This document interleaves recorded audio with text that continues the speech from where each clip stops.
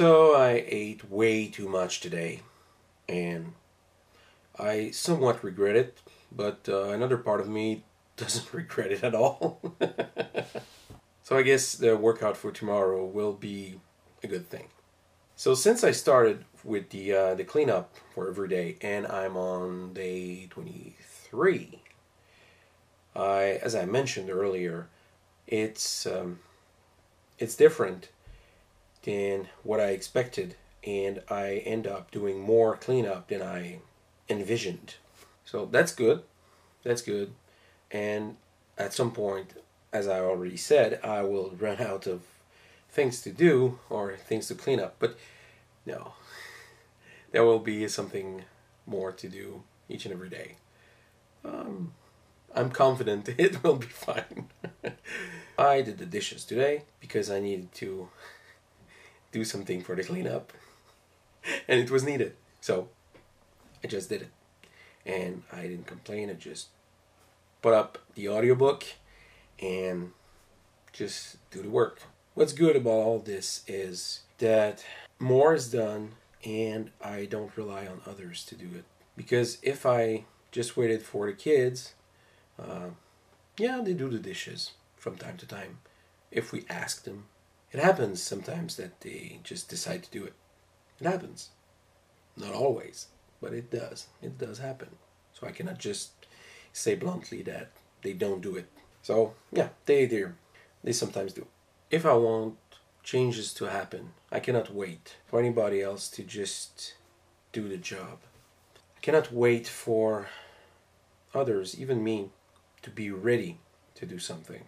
So I guess that's a way of me pushing myself to be ready. Actually, instead of waiting to be ready, pushing towards the goal to become ready, if that makes sense. Dealing with obstacles and failure and all of the hardship. If you try to accomplish a task and you're collecting the failures over and over, doesn't mean that you shouldn't continue, but it sure means that you should reevaluate where you're at and make sure that the reasons for the failures are not just something that you could fix easily. It's possible that the reason why you cannot accomplish something or you cannot complete a task may just be because one part of it is something that you cannot do or you just didn't learn yet. So if I want to bake a cake, but I don't know how to measure, then it may be hard to accomplish.